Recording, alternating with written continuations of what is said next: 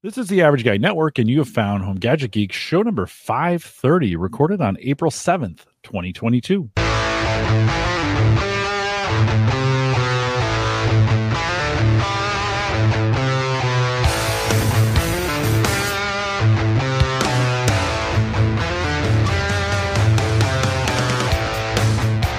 Here in Home Gadget Geeks, we cover all the favorite tech gadgets that find their way into your home. News, reviews, product updates, and conversation, all for the average tech guy.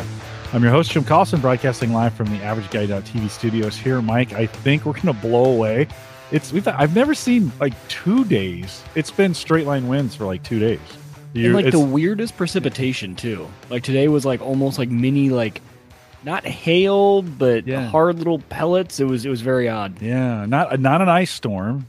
Like it wasn't sticking to anything because the ground temperature was in the mid 40s, but like it was weird. It's just been we've had these gale force winds. John, are you guys experiencing much?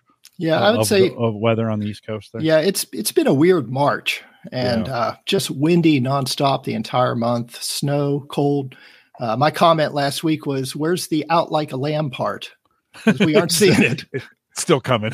It's a little late. It's a little late this year. It was affected by COVID, and so it's running a little late. Well, we'll post a show, and tonight John's done some really good show notes, so we'll post those for this show out at theaverageguy.tv. For this one, HGG, so theaverageguy.tv/HGG530 to get to these show notes. Big thanks to Cody Sodine, who joined us last week from Cara Pure.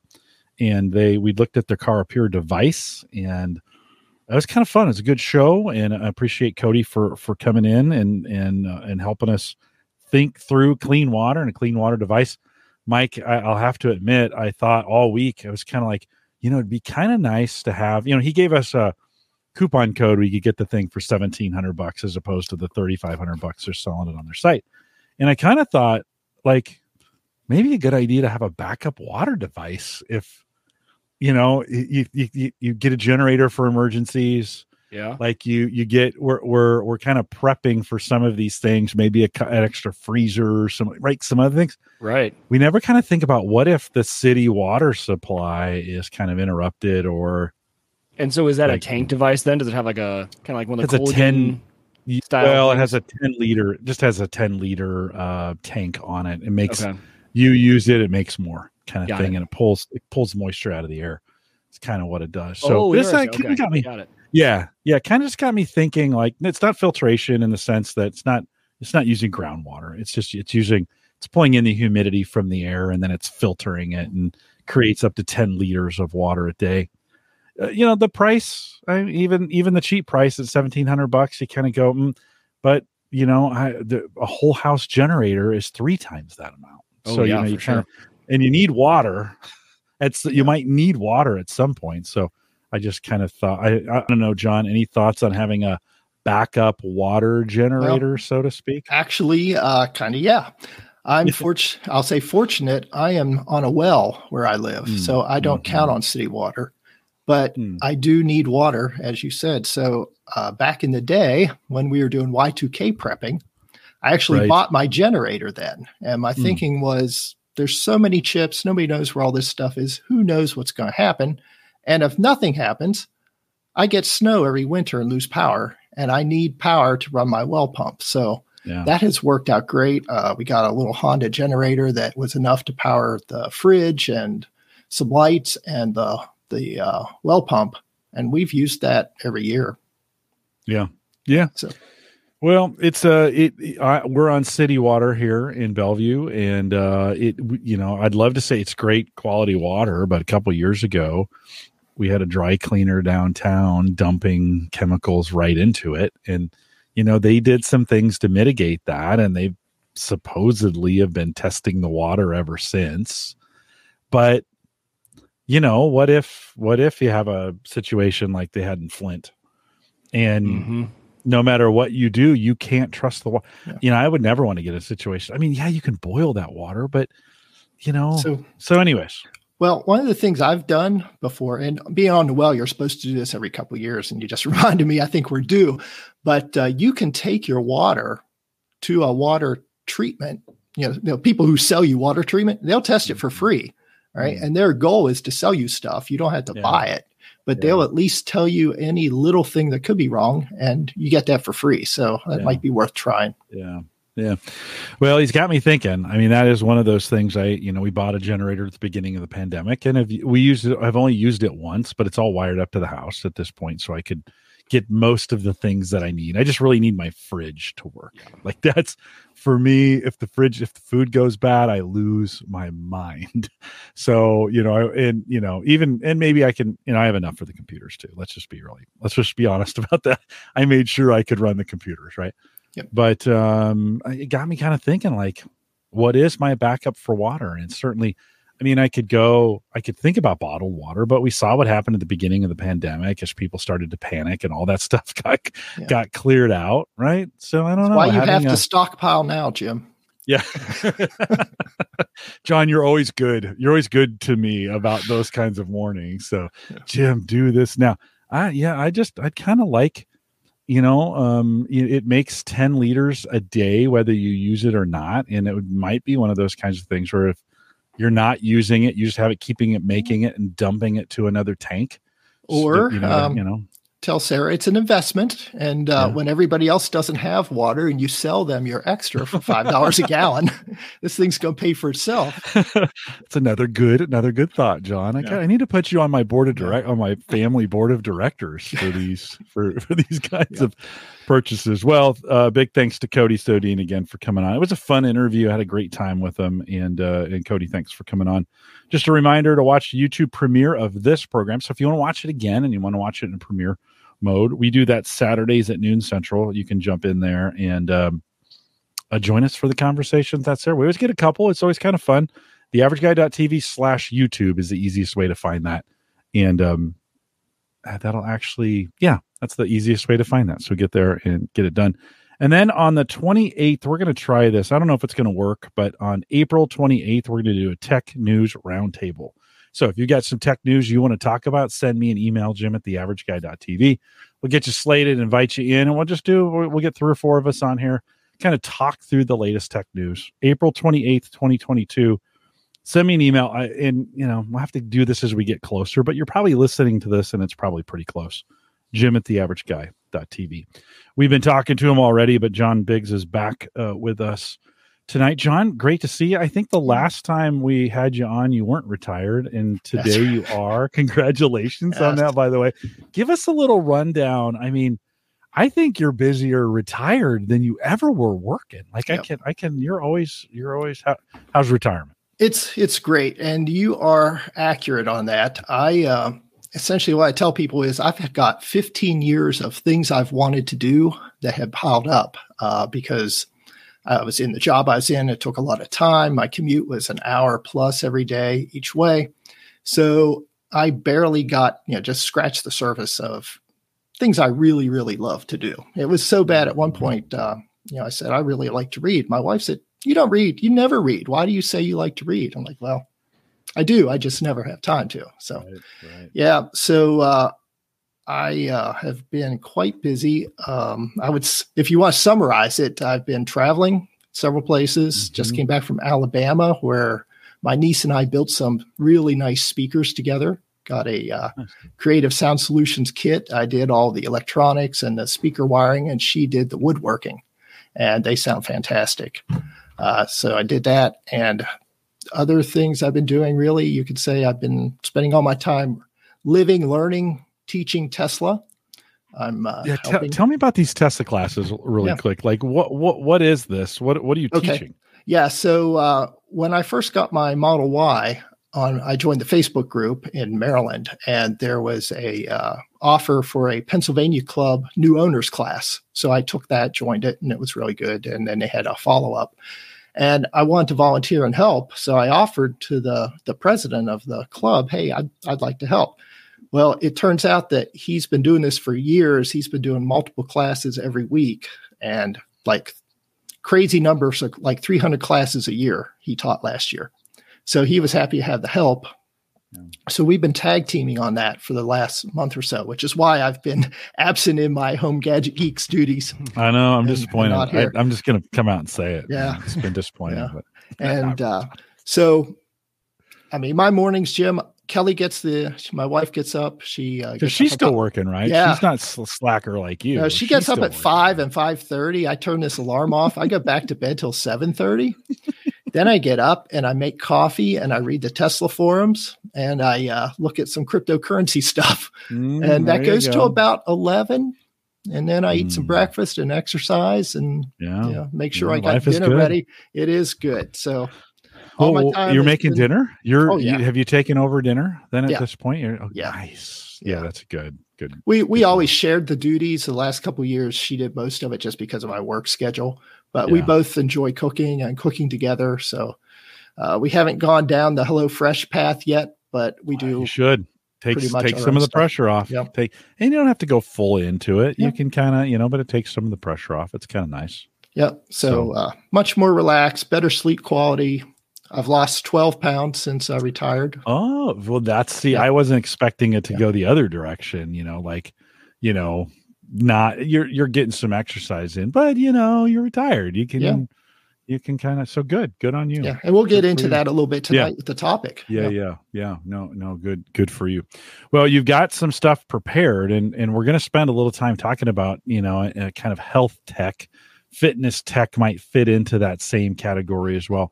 And it's kind of your journey on this. Right. And so why don't you get us queued up here, John? I'll share the screen you've got some slides. We don't typically do a lot of slides on Home Gadget Geeks, but we're going to do it tonight. Yep. And so if you're watching the video, if it's audio only, well, that's fine. You're going to hear it. If you're watching the video, we're going to be going through those and we'll kind of kick it back and forth. But walk us through, John, why in retirement go after really start looking at your health?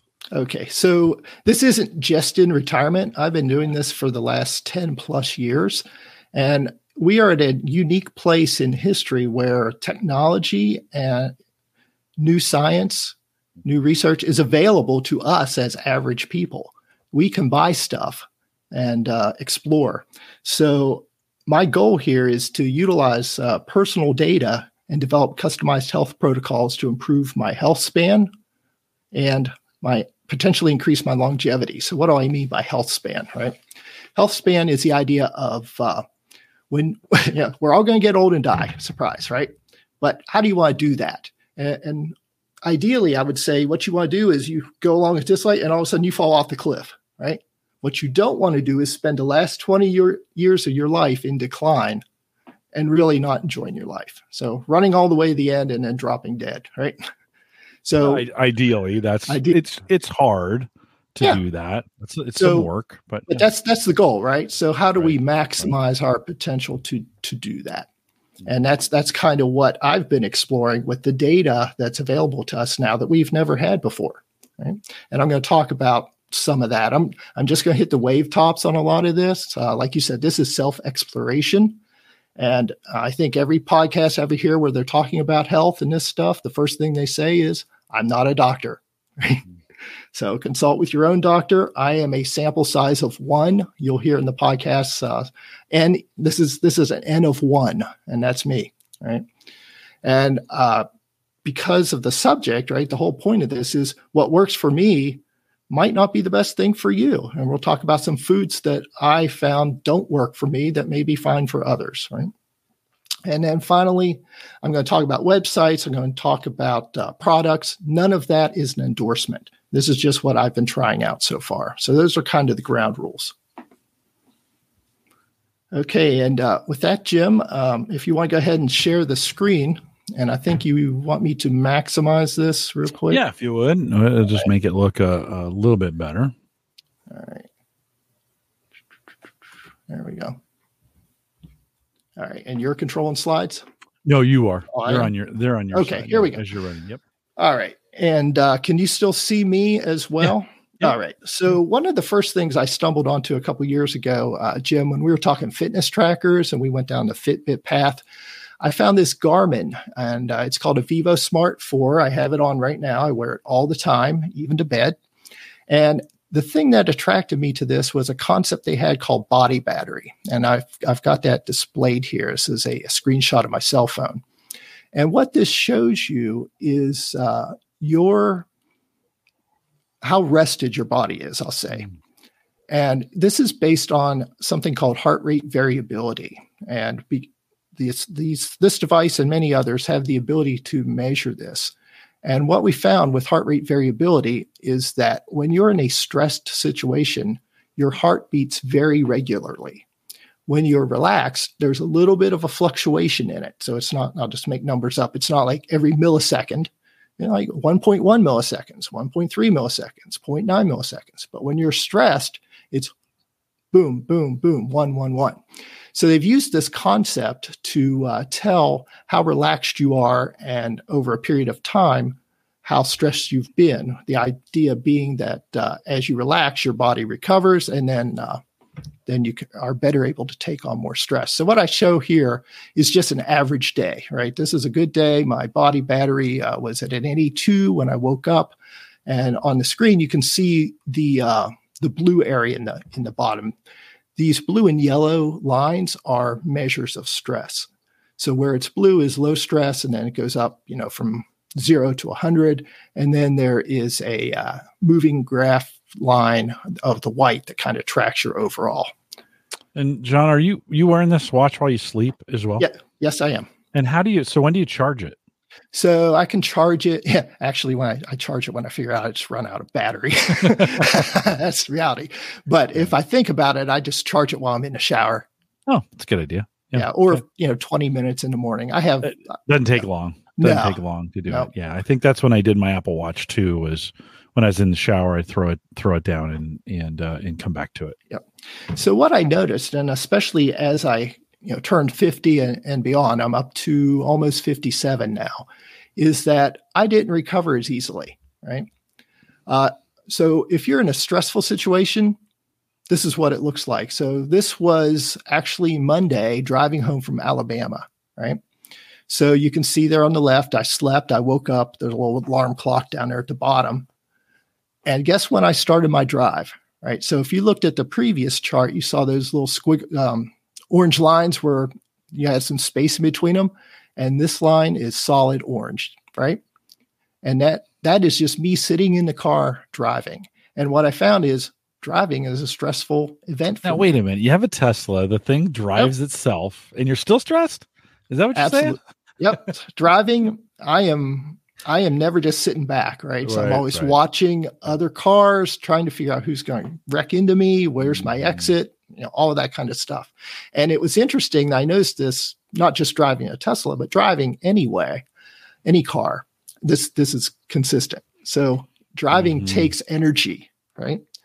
So you may not realize it when you're just sitting there, but you are mentally tired. Similarly, many years ago, I was doing flying lessons. And whenever I do my cross-country flights, I would come back just exhausted because you are mentally always trying to figure out something, right? Where is the plane going? How do I keep it flying? Am I in the right direction? What's the wind? All that stuff. Same thing. Yeah, Tony says in the chat room, you're thinking about where's the next charging station, right? You got We could actually do a whole show on Tesla if you want to. But what I tell people is I drive 2 hours, I charge 15 minutes, I drive 2 more hours. And it was a great trip. Well, what's interesting about that too is we were just having that conversation at work. So we had our work conference this week. So all of our advisors from across the country come to Omaha, and it's 3 days long. And we were talking about how just like today, the day after, we were just like exhausted. We're like, it's weird though, because it's not the type of conference where you're walking a lot. It's not like a showroom floor. You're sitting in a lot of sessions. But as the employee, you just have to be on all the time because you get people, hey, can I ask you a question about this? Can I ask you a question about this? And you're constantly switching topics, and you just gotta be on, right? Like you're entertaining these guests, and they're constantly having like conversations about different parts of the business with you. And we were talking about how it's exhausting. It reminds me just of like the driving thing, right? Where it's not physically exhausting at all. But it's that mentally draining activity that it's interesting that you bring that up. And I was just having that conversation with with people at work. I hadn't really thought about it, honestly, until today, about how mental draining can be just as exhausting as, going out and running a mile. Yep. And it is physically exhausting, right? These things go together. So, John, now that you know that, right? What does that change? Yep. So that gets to this next slide, right? So I'm going to talk about this as an example and then tie it together to answer your question, right? So right here, I've got a series of 4 days. What I noticed, all right, is that when I do something like heavy weightlifting, right? 3 sets of 5 reps is all I can get. The next 2 days, I'm wiped out, and that's reflected in my body battery. So the way I use this then is to know when's it okay to lift again or go for a stressful bike ride or a run. So instead of just piling more on top of my body, which isn't recovered yet. Right? So that's kind of the whole goal of the fitness tracker here and how I want to tie all this together. So yeah, I like that concept, especially as we get older. Mike, you're exempt from this because you instantly recover. Like, how great it is to be 30 again. I remember those, I could go out for a long run the next day, do it again, the next day, do it again. You hit the 50s, and John, I like this because it's almost because I'm the crazy kind of guy that in my late 40s was trying to do heavy workout after heavy workout. And I was wondering why I was killing myself. Right. Yep. I used to do 2-a-days on Sunday. Right. Yeah. I would do weights in the morning and go for a run in the afternoon. And then Monday's the day I got up at 3:30 to go to work. And then now I realized, that wasn't too smart. Yeah. So I'm just going to say real quick on these slides, Jim, you'll see on the left there, lots of rest, right? Very little stress in the orange. Monday there, you can see the little green dot sort of in the middle is where I did the weights. And look at how the stress is starting to jam together in those wider orange sections.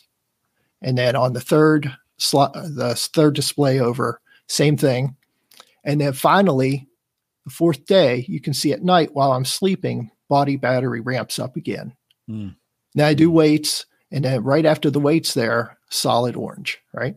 So it just struck me as interesting that this consistently was repeatable for me. So that's why I use it as a measure of when am I ready to go again? Otherwise, you will just get run down. Right? I like it. Well, and it almost from a workout standpoint, it almost gets to the point where, we always, I think when you're younger, you have this idea of workout of a very consistent, like I'm going to, Mondays I'm going to do this, and Tuesday I'm going to do this, and Wednesdays I'm going to do this.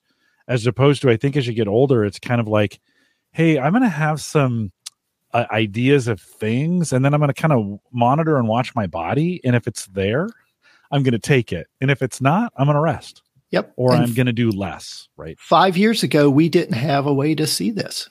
Right. Now we do. Yeah. Right. And this kind of concept is available in other fitness trackers too. The Garmin's just the one I stumbled across first. Yeah. But there's a thing called, the Aura Ring has this built in. Right. And there's a strap called the Whoop strap, if you've ever heard of that, Whoop fitness band. Same thing.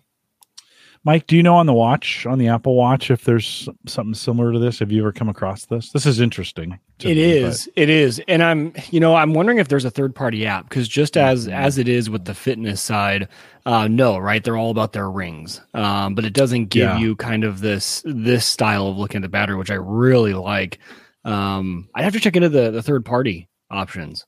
Okay. Yeah. It'd be good. And the rings work for me in the sense that they give me accountability on a daily basis and I treat them kind of more like lifestyle rings as opposed to not, I try to get them done throughout the day. And if I don't hit them, I don't hit them, but the rings have been some good motivators for me to at least get some action, John? So, Jim, the other thing I didn't make slides of, but really was interesting to me was this same concept was reflected through my resting heart rate. So I mentioned I wear this at night while I sleep. And in the morning, after I do weights, my resting heart rate would be 65, maybe up in the 70s. And by day 2 or 3 later, I'm at resting heart rate of 56 and 57. Yeah, and that would be a good way to track it as well. I mean, you could do that on an Apple Watch, Garmin, on a Android, whatever you've got. That would be a good way to kind of keep track.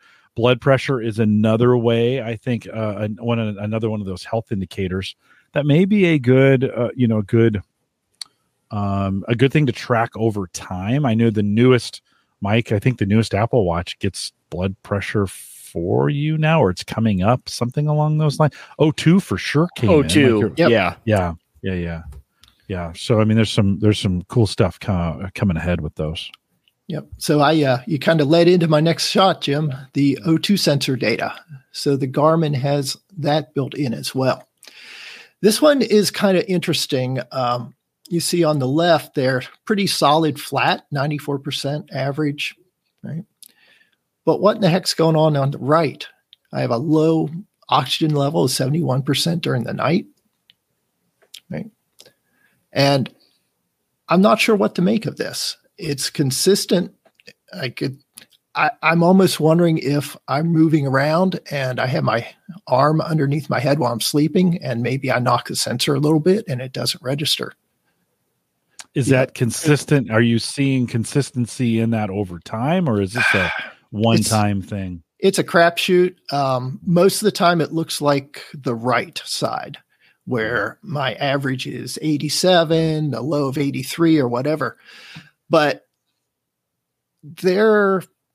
my concern, and one of the things I'm going to do in the future is, does this mean I have sleep apnea? That was my question. Yeah. Yep. And that's kind of where I'm leaning towards, because I know I do snore. I know sometimes if I sleep on my back, I'll wake myself up because I'm not breathing. Right? So I'm probably going to look at doing a sleep study in the future.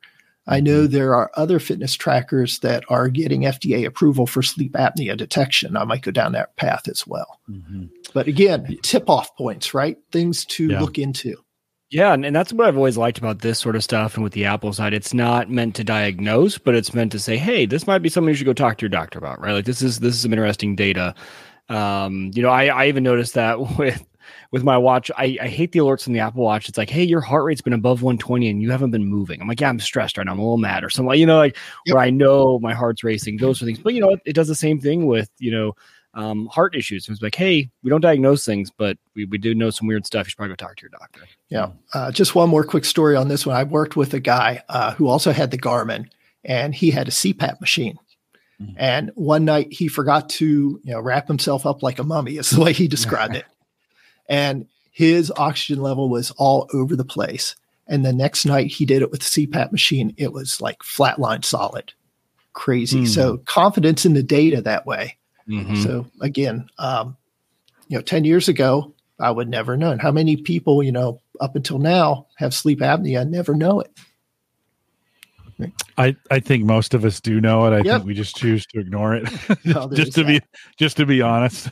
Right. I mean, it's, John, the O2 sensor. So for this data, are you paying any extra fees to get this data? It's all included with the Garmin. All in the Garmin. Yep. And the tracker itself is pretty cheap. I think it's like $120 maybe from Amazon.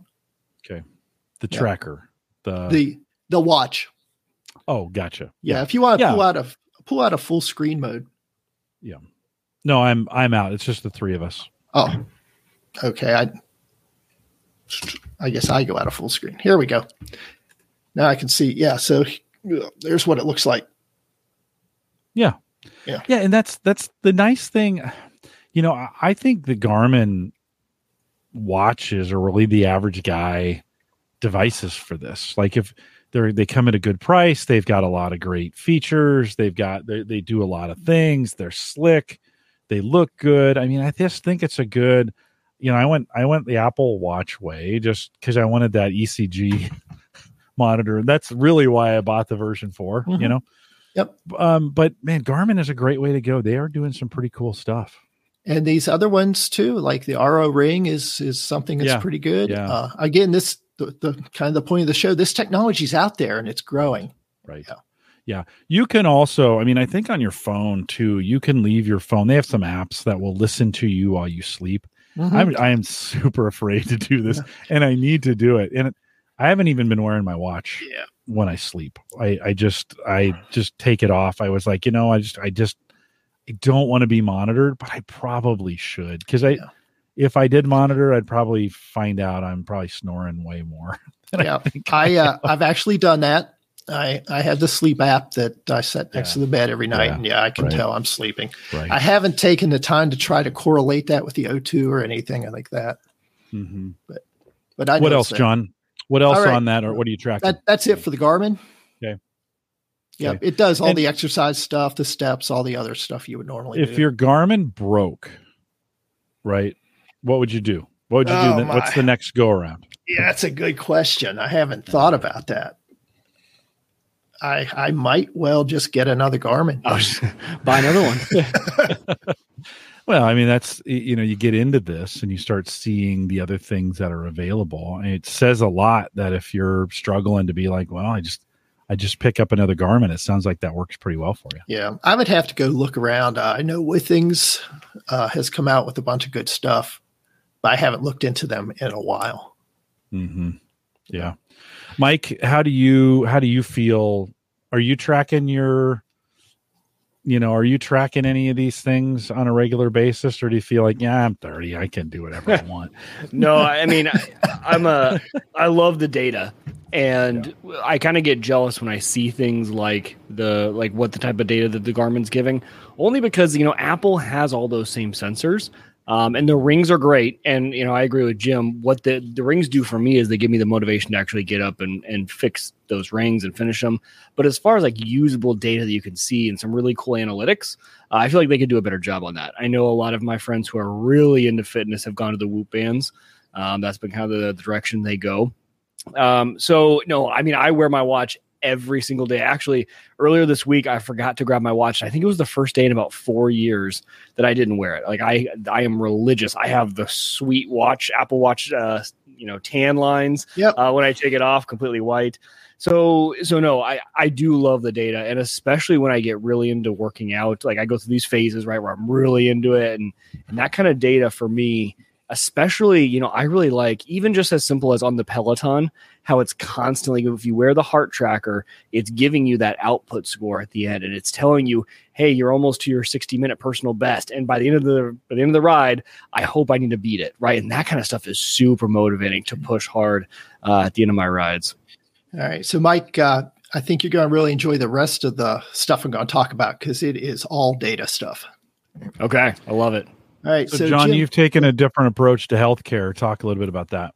Yeah, really kind of the background. I have a personal doctor, and I've had this same doctor for many, many years. And about 10 years ago, he changed the way he ran his business. And I'm not sure how all of that works, but essentially he went into what's called boutique healthcare. So he left his regular practice and joined a group called MDVIP. And that's just mdvip.com. And the way this works is that the people who are part of his, patients pay an annual fee. And for that annual fee, they get a lot of access to him. So the goal for him was to reduce his patient load, reduce his paperwork. He said when he started this, he said, I have a choice. I can retire or I can go down this path and try it for a while. So he chose that. And for me, the selling point was that part of this is a comprehensive annual physical with a ton of blood work and ton of data. And so what I did was I wanted to know my data. And now I have the internet and Dr. Google. So now I can really start diving deep into this stuff and figure out what's normal. And then for me, and this is kind of my takeaway, what's normal for me might not be within that.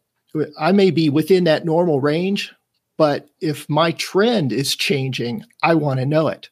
And now what I do is I keep track of all this data in a Google spreadsheet. For 10 years now, I have 10 years of blood work, of annual blood work. So I can tell, for instance, that my glucose was 102 or 92 10 years ago. And over that 10-year period, it's increased and it's up to, 110. Well, until it gets to 111, I'm still within the normal range. Mm-hmm. But guess what? It's not good, right? Mm-hmm. Mm-hmm. So if my doctor is just looking at this as a data point, I'm still good. And I don't really fault him for that. He's got a lot of things on his plate. He can't be looking just at me, but I can be looking just at me. So I kind of think too, with our generation and those following us, Jim, prior, my parents, the doctor was the authority figure. Whatever the doctor said is what you're doing, right? Mm-hmm. In my case, my doctor's an advisor and I'm the decision maker. Mm-hmm. Right. Mm-hmm. So, well, we know so much more today than the average consumer should know or can know so much more about their own health.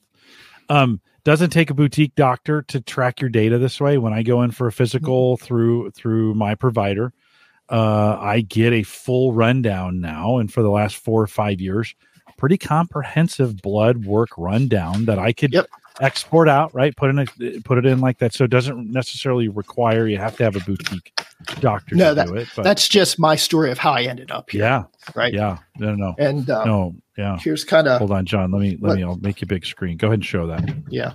I'm just going to flash it up here, right? That's kind of what I get. There's 5 or 7 years worth of data trends, but I also keep my own, right? And the things I look for here that I pay attention to are, your classic cholesterol, LDL, HDL, triglycerides, glucose, A1C, which is a longer term measure of blood glucose trending towards diabetes, that kind of thing, and vitamin D level.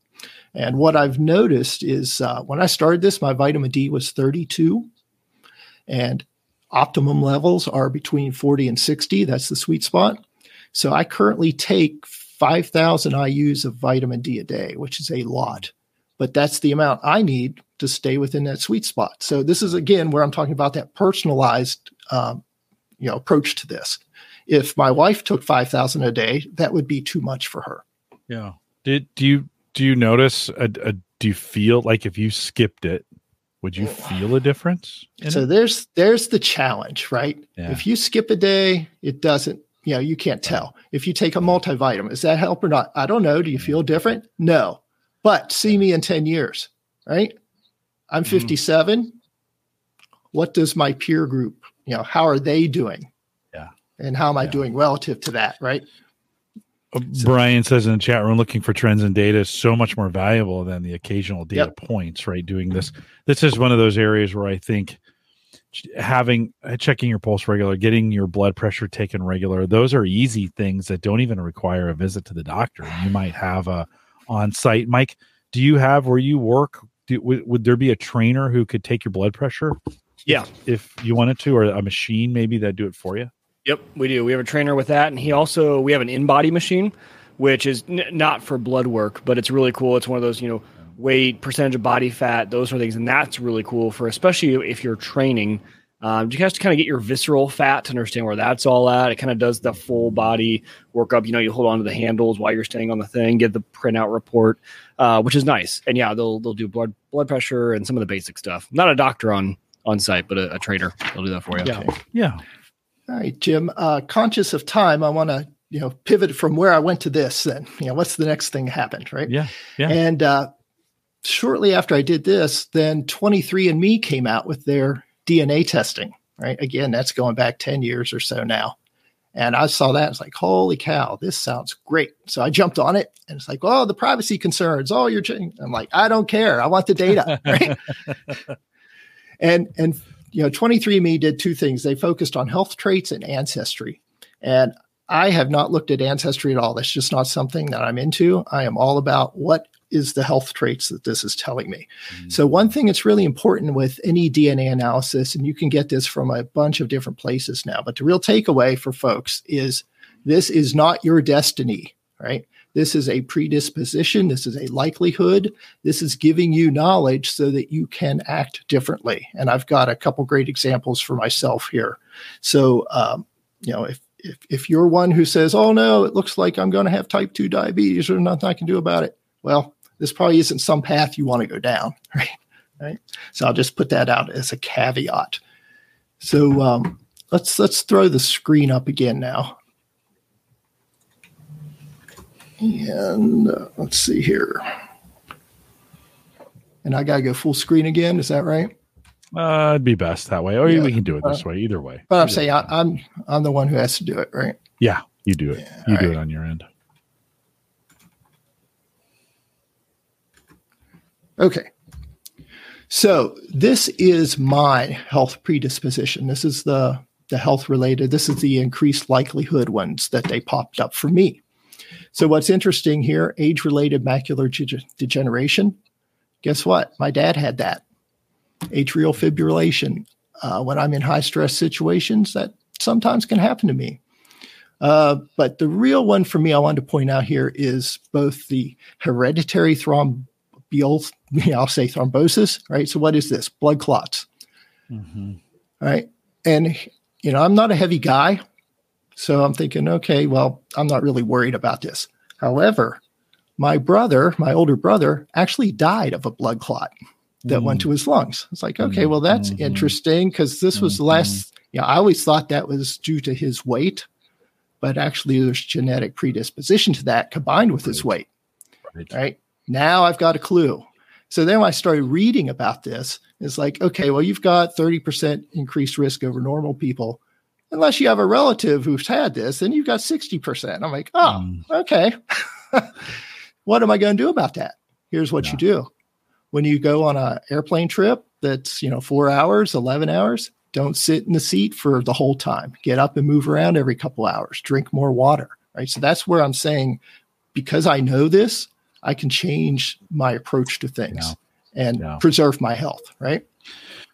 And some pretty simple changes too. I mean, it doesn't require a ton of just get up from time to time, maybe even take an aspirin before you go. Be on a regimen of aspirins if you're going to be doing it over. Again, we're not doctors here. So none of this is medical advice. There's some things you can do. So the other thing on this I want to point out is that last one, type 2 diabetes. Mm-hmm. Both of my parents were type 2 diabetic, but they didn't eat well. They never exercised, right? Is this something I really have to be concerned about? Well, it's something I need to pay attention to, right? Which I wouldn't have thought of before. So that's why I'm saying here's more information that can help me take a better personalized approach to my own health care and responsibility for that. Yeah. John, did you find after you took 23andMe and you got the results back, did you want to make a bunch of changes right away? Is this something you made over time? Just how'd you respond to that?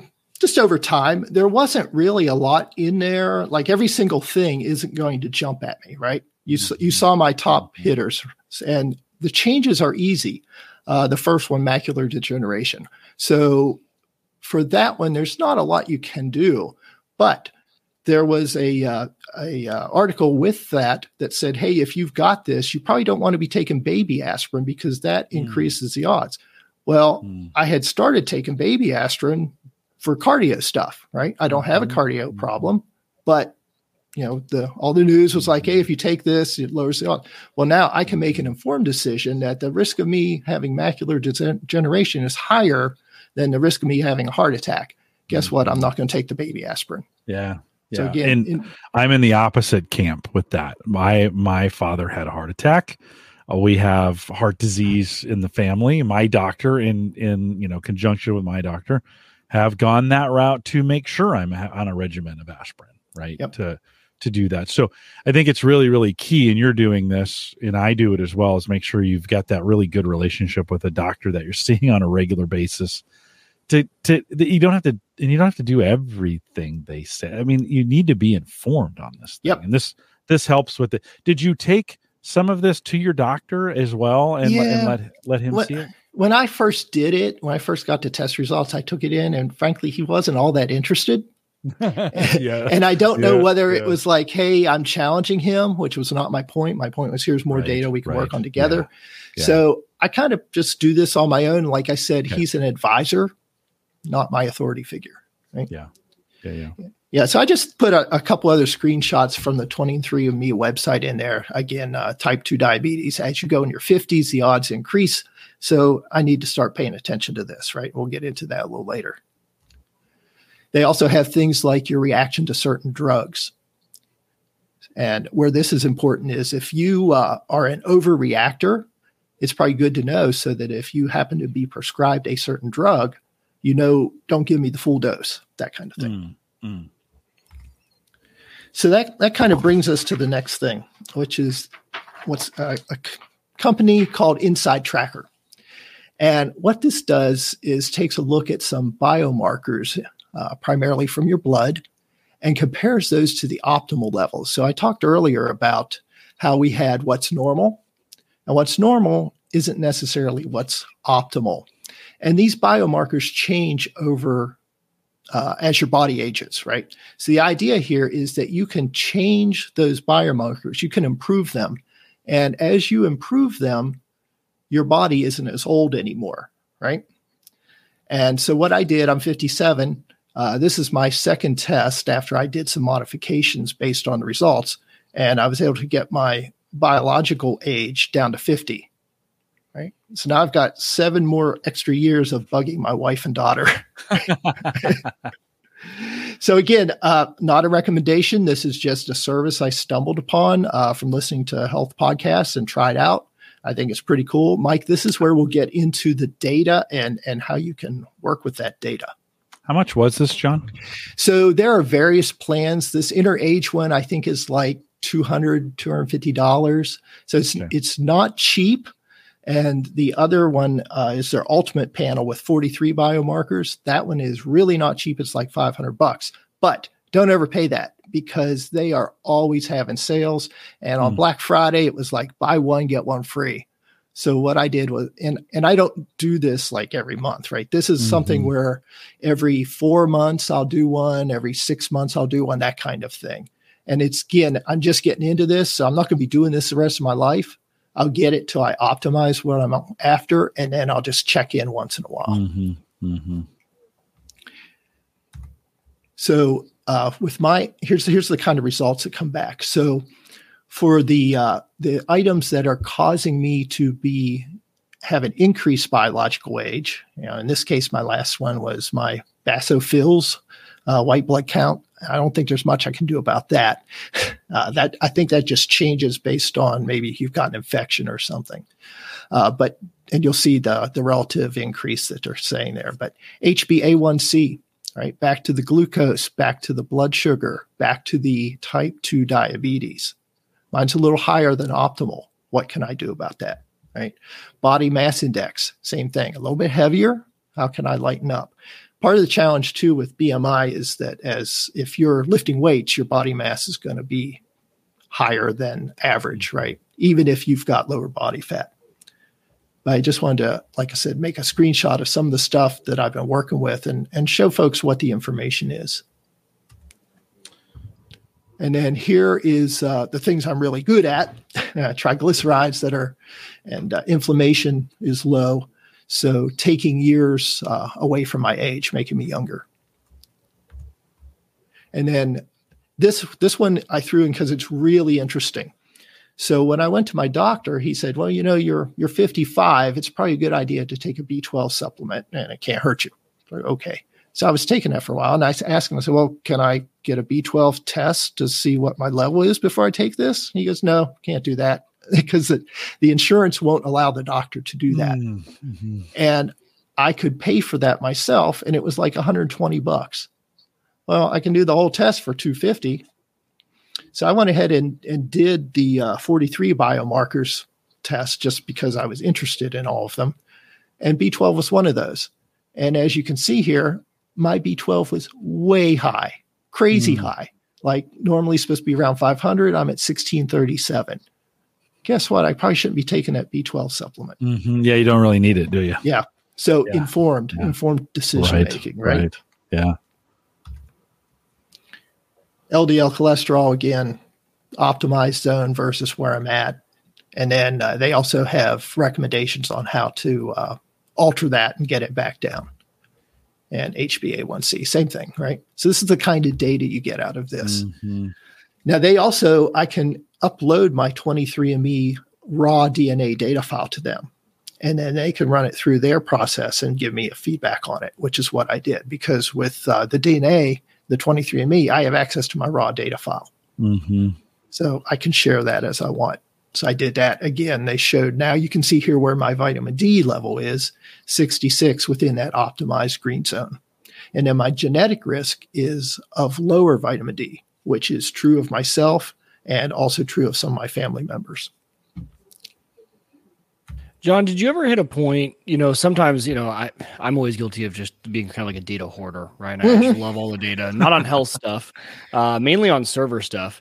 And so very unrelated, but sometimes when I'm looking into the data, I look too deep into it and then I cause an issue on my server because I was trying to fix something that I didn't need to fix. Common error, don't worry. It comes up all the time, those sort of things. Was there ever a point, or do you think there's a point when the health data where it's almost causing people more stress because they're seeing all this stuff and they're trying to fix this, which causes a change in this, and they kind of over analyze their health because of all the data? I guess it could. It didn't for me because that's just not who I am, right? The genetic testing, same thing. I knew going in, this is not my destiny, right? And I'm not going to stress over every little thing. Yeah, same I like with the way blood you work. put that. And you saw with the results there I showed in the blood work, they're not giving you 50 things you need to worry about. Pick 3, right? Let's work on those 3, and then we'll see where we go from there. John, where I started getting worried about you. Not really. But it that made for interesting. It was the TV calibration, wasn't it? No, it was when you started tracking individual foods that what you eat and what it would do to your glucose. Can you talk a little bit about that? We're going there next, right? Yeah. So as I went through this, the next thing I learned was about continuous glucose monitoring. Again, now for me, this is like the biggest, most important thing that I've pieced together so far. I have the ability now through a group called levelshealth.com to get a CGM. If I go to my doctor, he would not give me one because I'm not a diabetic, right? If I come back, CGM? Continuous glucose monitor. Oh, okay. So let me pop back here and I will show you. I actually have one right now on my arm. So it's a disc. It's about 1 inch around, and it's a Libre 2 sensor is what it is. And this puts a filament into your skin, subcutaneous filament. It measures the fluid that's in there, and that's correlated to your glucose. And now I've got an app on my phone, and I can hold my phone up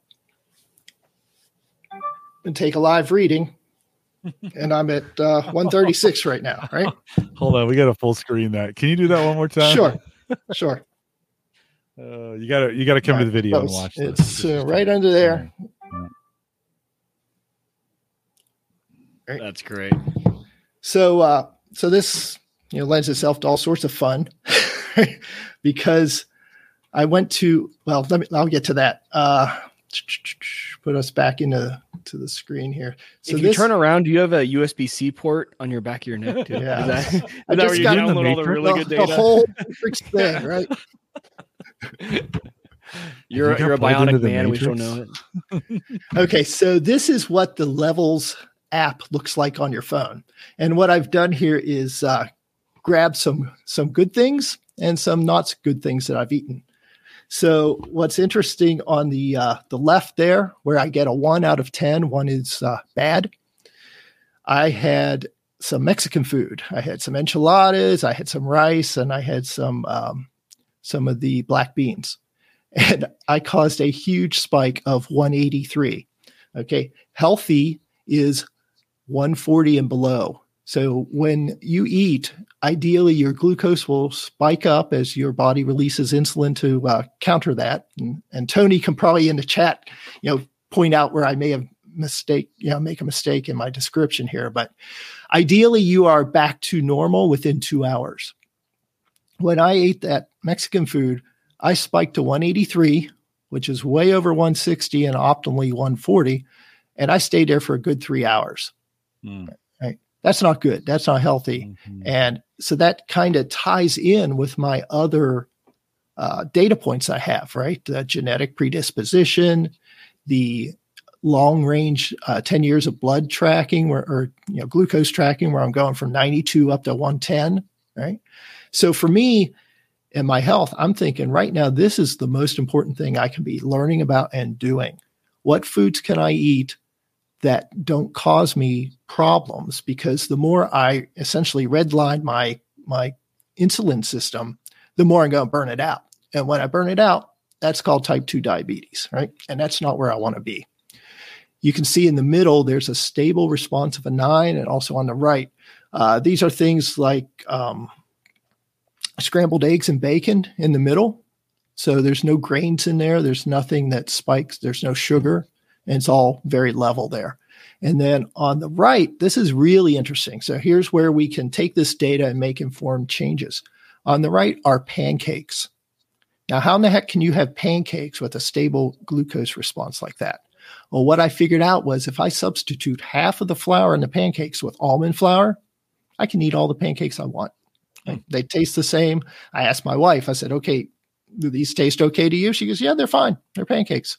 So that's, again, how I can take information and data and use it to improve my health over the long term.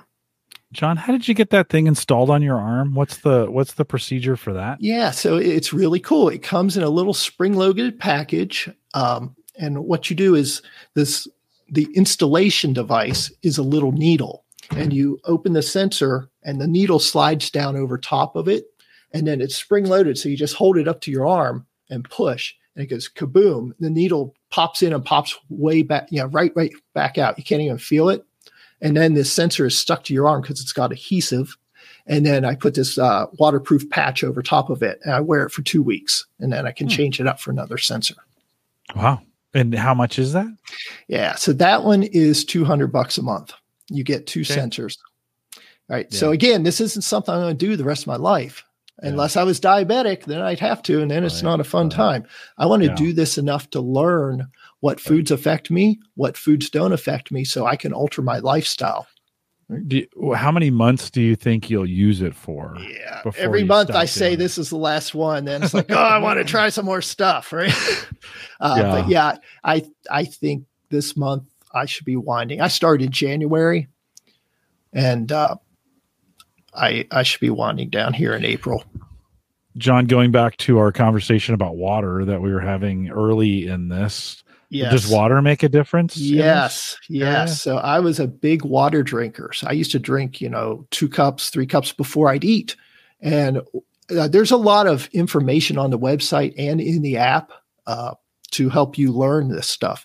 And what I found, water would, of course, absorb, make the food absorb quicker and go into my lower intestine quicker and get absorbed. So drinking water before a meal really causes me to spike. So now I still drink plenty of water. I just don't drink it with a meal. I have a sip here and there. Wow. Now that's a little counterintuitive, right? In the sense that, because we're always taught, water helps with metabolism. It's a good thing to be hydrated all the time. Yep. And it is. And yeah, but the timing for you matters. That's right. Yeah. The other thing that was interesting when I first got this, Jim, was the way this app works is when you eat, you can enter in the food, right? And it'll start the timer ticking. And then after 2 hours, it shows you what your response is. And I found I was eating more than every 2 hours. Now, I wasn't eating a lot, but I was always ingesting something every 90 minutes. It's like, so my glucose never had a chance to go back down. So that's a lifestyle change that I wouldn't have realized, right? Because I wasn't eating a ton. I was just eating all the time. That's one of those lessons I learned by intermittent fasting was just how often I was eating. You'd be like, well, I'm going to go. No, I'm not going to go eat right now. No, because I'm in a cycle where I'm not eating. Yeah. But you start to realize just how often you think about food. You're like, I'm hungry now. No, I'm not really, but I am. No, I'm not hungry. It's just one of those battles that we go on every day. And when I started setting clocks to it, done eating at 8, I won't eat again until noon the next day. Right. Yep. And man, what a battle that your brain goes through. We want to eat all the time, and it's good because that's a survival tactic. We were evolution taught us to do that, but we don't necessarily, with our current diets, we don't need to do it that way.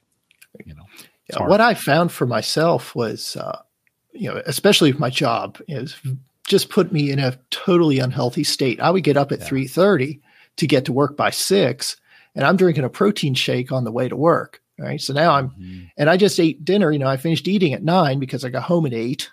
Right. So my body's still digesting, and now I'm cramming more food into it, and it's in liquid form. Yeah. That's awesome. Right. So what I found was when I've started going down the intermittent fasting path, just because now I get to sleep more than 4 or 5 hours, right? And don't eat until 10:30 or so. I'm not hungry in the morning. I just get up, I fix my coffee, which doesn't affect my glucose, does not, and enjoy that nice, slowly, reading the Tesla forums. The last thing, Jim, I threw up here was a look at a 24-hour zone of both good and bad, right? And you can see there on the left, that is a day at Disney World. We were recently down there. The big spike in the middle, that's some really good chicken and waffles that you can get there at one of their walk-up stands. And then at night we went to their fireworks and dessert spectacular. So we just sat on the balcony and ate all sorts of chocolate and desserts and pudding and drank wine and watched fireworks. But again, that's got to be the rarity, not the norm. And then on the right is the ideal. Keep it flat, keep it low, and minimize those spikes. My dad, in his final years, I'd go visit him and we'd be in the dining room and he'd be like, I'm going to go get a piece of apple pie. And he was type 2. And I'm going to go get a piece of apple pie. And he's like, I haven't had it all week. And I'm like, okay, the first day I was there. Okay. Right. That was at lunch. Then at dinner that same day, I'm going to go to get a piece of apple pie. Cause I haven't had it all week. And I'm like, you had some at lunch.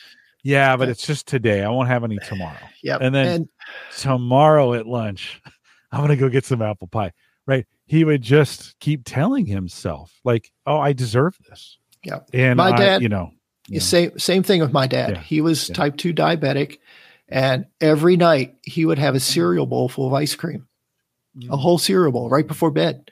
And in the morning, the doctor told him every morning when you get up, take your glucose level. So he did every morning religiously, wrote it down.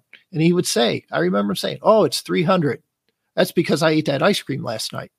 Right. So he made the connection, but didn't realize I shouldn't be doing that. He just had the cause and effect. Right. Well, they want to do it, John. To be honest with you, it's not like with my dad, listen, I find myself this way. I did it back in the fall. I did a bunch of intermittent fasting and it was super successful. And then Thanksgiving and Christmas came around and I kind of dropped off. And Sarah's been buying, sugar cereals, Lucky Charms and some of those kinds. I like that. That's my kryptonite. Like I can't not. And those, I'm sure those are spiking. I mean, that's just straight. That's just straight sugar, right? It is. And it's really hard. It's really hard to avoid them. Yep. And I've noticed, I used to do that all the time too. The apple cinnamon Cheerios with the oats on them. I would eat 2 bowls of those before bedtime because they're so good and it's healthy cereal, right? No. I haven't done that in a while. And then last night I was really hungry before bed. I had the Tesla class and then I ended that up at like 10 o'clock. It's like, and we actually have a piece of pie out here. I'm like, oh, there's my piece of pie. I should have it. But I didn't because I knew I would not sleep as well. And I would regret it in the morning. So I had a protein bar instead with very little sugar in it. I was fine. Now, pie's still out there. I do want to eat it at some point, but I also really enjoy sleeping well. And I know how that affects me. So now I'm making an educated decision.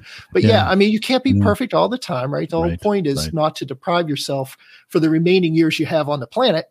It's to be judicious and not be, I didn't have any yesterday, really, even though you did. It's like, okay, it's Thanksgiving. I'm going to gorge myself on these sweet potatoes because I love them and I eat them once a year. Okay, do it. Enjoy it, right? Yeah, so that's kind of the stuff I wanted to show you. I just had a couple takeaways, Jim. For overall health, exercise, right? We know the answer here. This isn't a secret of what we need to do, right? Exercise, do a combo of weightlifting and cardio. And I would say, for Jim, you and I, as we get older, weightlifting, really crucial, right? Not because we're going to be big and bulky like Mike, right? But so we can take care of ourselves as we get older, right? You don't want to be the guy who needs the home healthcare nurse. You want to be the guy that can go out and walk down the street at a good clip, right? And the only way to do that is to keep pushing yourself with the weights. And then you got to do the cardio just to keep your heart healthy. Mm-hmm. But don't go crazy, right? Taking it back to what we said at the beginning. Listen to your body, know when you've pushed enough, know when to rest and recover. Mm-hmm. I'd throw 2 books out. I would throw them in the show notes, but I think they're great places to start. There's a book called Bigger, Leaner, Stronger by a guy named Mike Matthews. Really intelligent. None of these are pushing anything. This is just information. And Mike, if you're interested, I really recommend this book. Is a good place to start because he covers everything from how to lift weights correctly, the weightlifting programs that work, nutrition, and supplements. He puts it all together. What was the name of that one again? Bigger, Leaner, Stronger? Yep. Got it. Yep. And then kind of the Bible for weightlifting is Starting Strength by Mark Ripito. Again, the whole point of Rip's plan is I'm not here to make you a bodybuilder. I'm not here to give you abs. I'm here to make you strong so you can take care of yourself as you get older. And then go ahead, Jim. John, I was going to say, you're going to, in the future here, you're going to try that Aura ring, right? And I'm thinking we'll see if I get down that path. Yeah. I mean, that might be a good follow-up with you you've been doing this for 6 months, 8 months. What do you think? I mean, besides monitoring your health for the last 10 years, right? I'm kind of thinking since you retired, you've kind of made a really concerted effort to monitor, like your glucose monitoring. How long? Yeah. Since January. Yeah. So it'd be fun to catch up with you, in the fall and kind of, how's it going? What are you doing? And add on to the conversation, a little bit. So, Yep. Anything else, John? Yeah. Just final takeaways. We know what we need to do to stay healthy, right? Get enough sleep. We don't do it. I finally am. I feel so much better. Exercise with the cardio and the weights, eat your vegetables, eat your fruit, right? It's everything your mom told you. And then the last one, really don't smoke. It's like the worst thing you can do for your health, right? And that's pretty much it. Yeah. Some good stuff. Mike, any as you're sitting here, listen, John and I are the same age. I'm a little bit younger than he is. You're way behind us. Any thoughts? Well, my thought is it's going to be kind of interesting. Look how far this has come in the last, few years. You guys talked about how like the consumer has so much data. I'm in my early 30s, right? So as I start to get into my 40s, mid 40s, late 50s, 20 years from now, when I'm hitting that early 50s stage, it'll be I made the joke about the USB-C port, but what kind of things are we going to have access to at that point? And then it's always just a good general reminder too, to me, waves are not healthy to go into. Something consistent is healthy. And I'm such a big waves guy. And so when you were going through the glucose monitor, those spikes, it's just a very big correlation to my health style of spikes of getting into working out. And, I trained really hard for the race I did down in Arizona in February, right? And then I haven't done anything since. Literally haven't seen the inside of a gym. And it's I just go in these big waves, and I need to get more consistent so that, kind of to your point, John, it's you weight lift now so that when you're older, you're the type that can still go on the walks. You don't need all the assistance and things like that. Well, do you want to play with your grandkids, right? Do you want to be the grandparent that gets down on the floor, or do you want to be the one sitting in the chair because they can't move? And that was a big thing for my mother-in-law. She wasn't obese, but she said that she had a lot of weight to lose, and her big motivation was now she has 5 grandsons, all on the age of 5, and she was running around trying to chase them around the park. And so she went on a massive health kick about 2 years ago. Shed a ton of weight, but not only just the weight, but just eating a bunch healthier, feeling a lot better. And she says the main difference is chasing those kids around the farm, and she can do it for days now, days and days and days, and it doesn't make her tired. Yeah, those same sort of thing, those motivations, right? Yep. Yeah. I have lost a ton of strength during COVID. I was doing, I was working, not only was I running, but I was also doing a lot of push-ups and, working out in the gym. And man, I can now feel the difference. When I'm out with the grandkids and I play with them for 5 minutes and I'm out of breath and I'm oh, I better correct this situation here pretty quick and get back on something. I did stairs the other day for the first time in 2 years. and I did 6 flights, not even, 30 floors in 20 minutes. And my calves hurt so bad the next day. I was like, oh my God.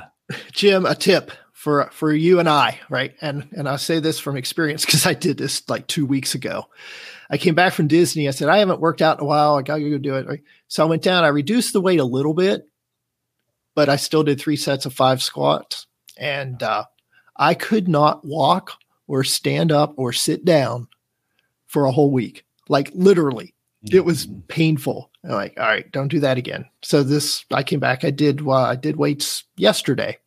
I did 1 set of 5 at a hugely reduced weight just to get back into it. Yeah. So you and I can't jump back in like we used to. We got to ease in, or else, we go in, hit it hard, and then we are done for 2 weeks. Right. Yeah. And hitting it hard or even just easing in is a lot less than I thought it was. Jim Shoemaker had said, Jim, I thought you were doing 500 push-ups a day. Early in the pandemic, we were Sammy and I were going out and having these really great walks, and I was getting this in, and then it got hot. We stopped doing it. Some things changed. She went back to school. Like life changed, and I stopped doing it. And then at one point I couldn't even I was having I thought I was maybe having some arthritis setting in because I couldn't get in the push-up position. And only in the last 2 months have I figured out what that was and have been able to do a push-up again. Of course, then 2 weeks ago I fell, rolled on my shoulder and hurt my shoulder. Yep. Of course, that's going to last forever. Yep.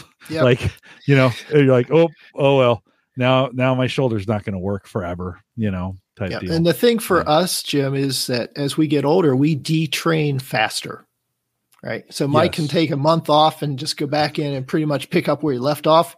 If we stop for 5 days, we're a lot weaker than we were. I hate you, Uyghur. Yeah. I hate you. I wish I was wasted on the young. Yeah, right, exactly. Get your butt in the gym and get some. I need to. Well, John, some great conversation. We'll plan on having you back in the fall, just a little bit, maybe to kind of catch up on some things. I think it's a good conversation, and most of our listeners are like us, not like Uyghur, right? Yeah, I mean, Uyghur's the exception on this, and Mike. We've got some young listeners too, but a lot of I hear from them all the time. A lot of listeners are like me and are older. Please take this just as and John said this in the very beginning, kind of take it. You've got to own this. You've got to do this. We're not trying to guilt you into anything. This has been John's journey. And so you define how healthy you want to be or what the journey that you want to have. And there's some things here. I want to do this 23andMe. I just don't know why I haven't done it yet. I just need to get it done. Like that's one of those things. I just need to do it. It's not terribly expensive. They're $100 or something like that, right, John? Again, Christmas always had the Black Friday codes. Right. I'll see if I have a referral or something, Jim. Occasionally, I get those things in the mail all the time. So when I do, I'll pop one over to you. Appreciate that, John. Thanks for coming on and doing it. John, hang tight. I got kind of an announcement for Mike. We've been, Mike's been on and off the show for the last couple months. I told him his life was going to be getting busy, with these kids. And he came to me a couple months ago and was like, I think it's that time. And so we're going to set tonight. We're not quit. Mike's not quitting Home Gadget Geeks. He's just like, I need to be off more than I'm on. And so I kind of want to let the listeners know we won't see a ton of them going forward, but as he has time, of course, he'll join us on the show and we'll throw him in here. But I publicly wanted to say, Mike, you made it a lot longer than I ever thought you were going to. And we've had some great times together. So thanks for hanging out with me, and I appreciate it. And I just love it. These Thursday nights are so much fun. That's why it was so hard. I think I came to Jim. It was maybe after one of the shows, or no, I think it was like a totally separate conversation. And it was really hard. I was like, we're getting to that point with kids' schedules, Thursdays, soccer, t-ball, everything. They don't go to bed as early as they used to anymore, right? So like they're still up for a majority of the show, and I can hear them upstairs and with Hannah, and so it just got to that point. And Jim, you were so nice about it. You're like, hey man, you made it a lot longer than I thought. So. No. And like Jim said, I'm going to be, off more than I'm on, but I really hope to try and come back as much as I can on nights that do work. Summer's really hard for me. That was like the main conversation was like, hey, with the summer, with the kids' schedule, Thursday nights are getting really tough.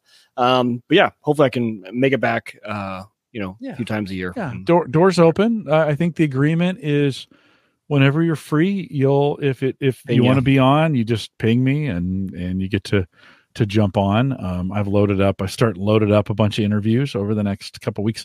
Part of that tech roundup thing on April 28th is a little attempt to see, like, can we try a different format? Not all the time, but maybe just every once in a while fill in for that. It gives me an opportunity to try some things new. But Mike, it's again, this I don't want to make it sound like it's over because I'm not kicking you off the show. You're not necessarily leaving the show, but we'll just see you a little less often. Hey, look, Christian and I took 18 months off on Cyber Frontiers and then just recently came back. So, exactly. So you never know. So give me 18 years to get these kids out of the house. And then, it'll be, we'll give you a little bit of time. And who knows how things go, but always appreciate your willingness. I mean, we're doing this a long time together. Yeah. It's an awesome community. So, it's fun to do this with you every Thursday, Jim. So it's great.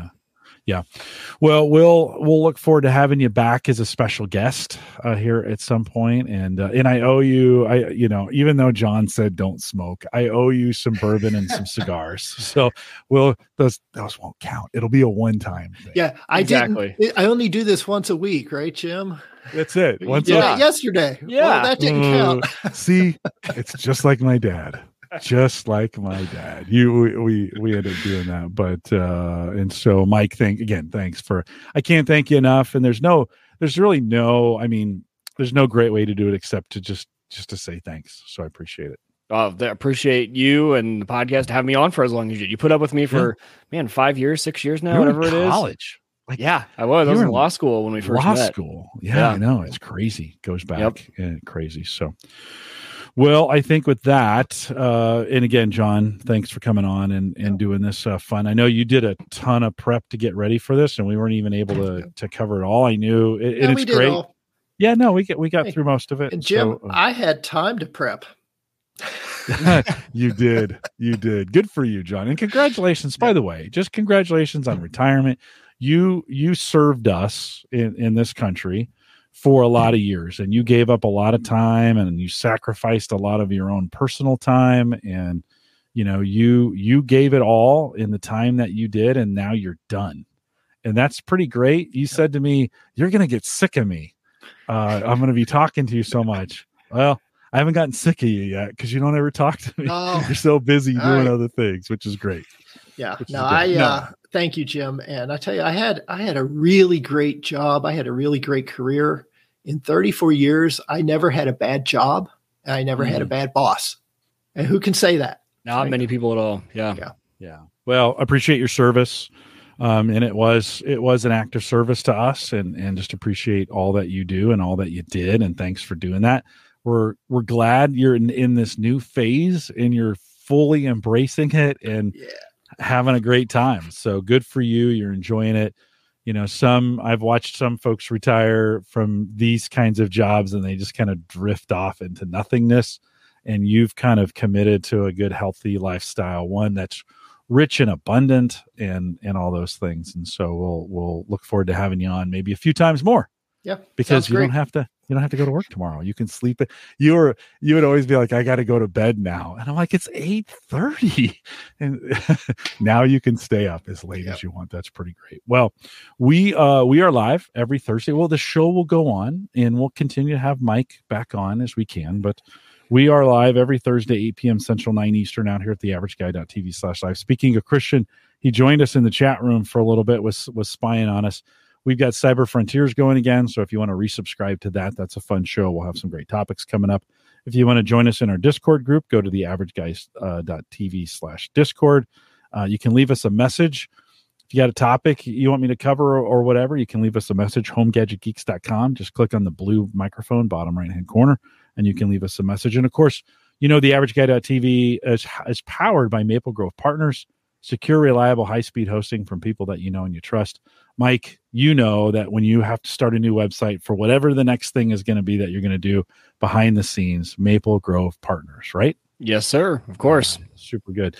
Plans start as little as $10 a month. Great email. Check it out. Too. It's fighting inflation every single day over there at Maple Grove Partners. Secure, reliable, high-speed hosting from folks that you know and you trust. Of course, that's Christian. Christian, thanks for all your support and everything we do here. We are live every Thursday, 8 p.m. Central, 9 Eastern, out here at theaverageguy.tv/live. Big thanks to everybody who joined us in the chat room tonight. Always great to have you guys out there. We'll be back next week. I'm trying to think of who I've got coming on. I don't know, but we'll have somebody available for you next week. Thanks for coming out with that. We'll say goodbye.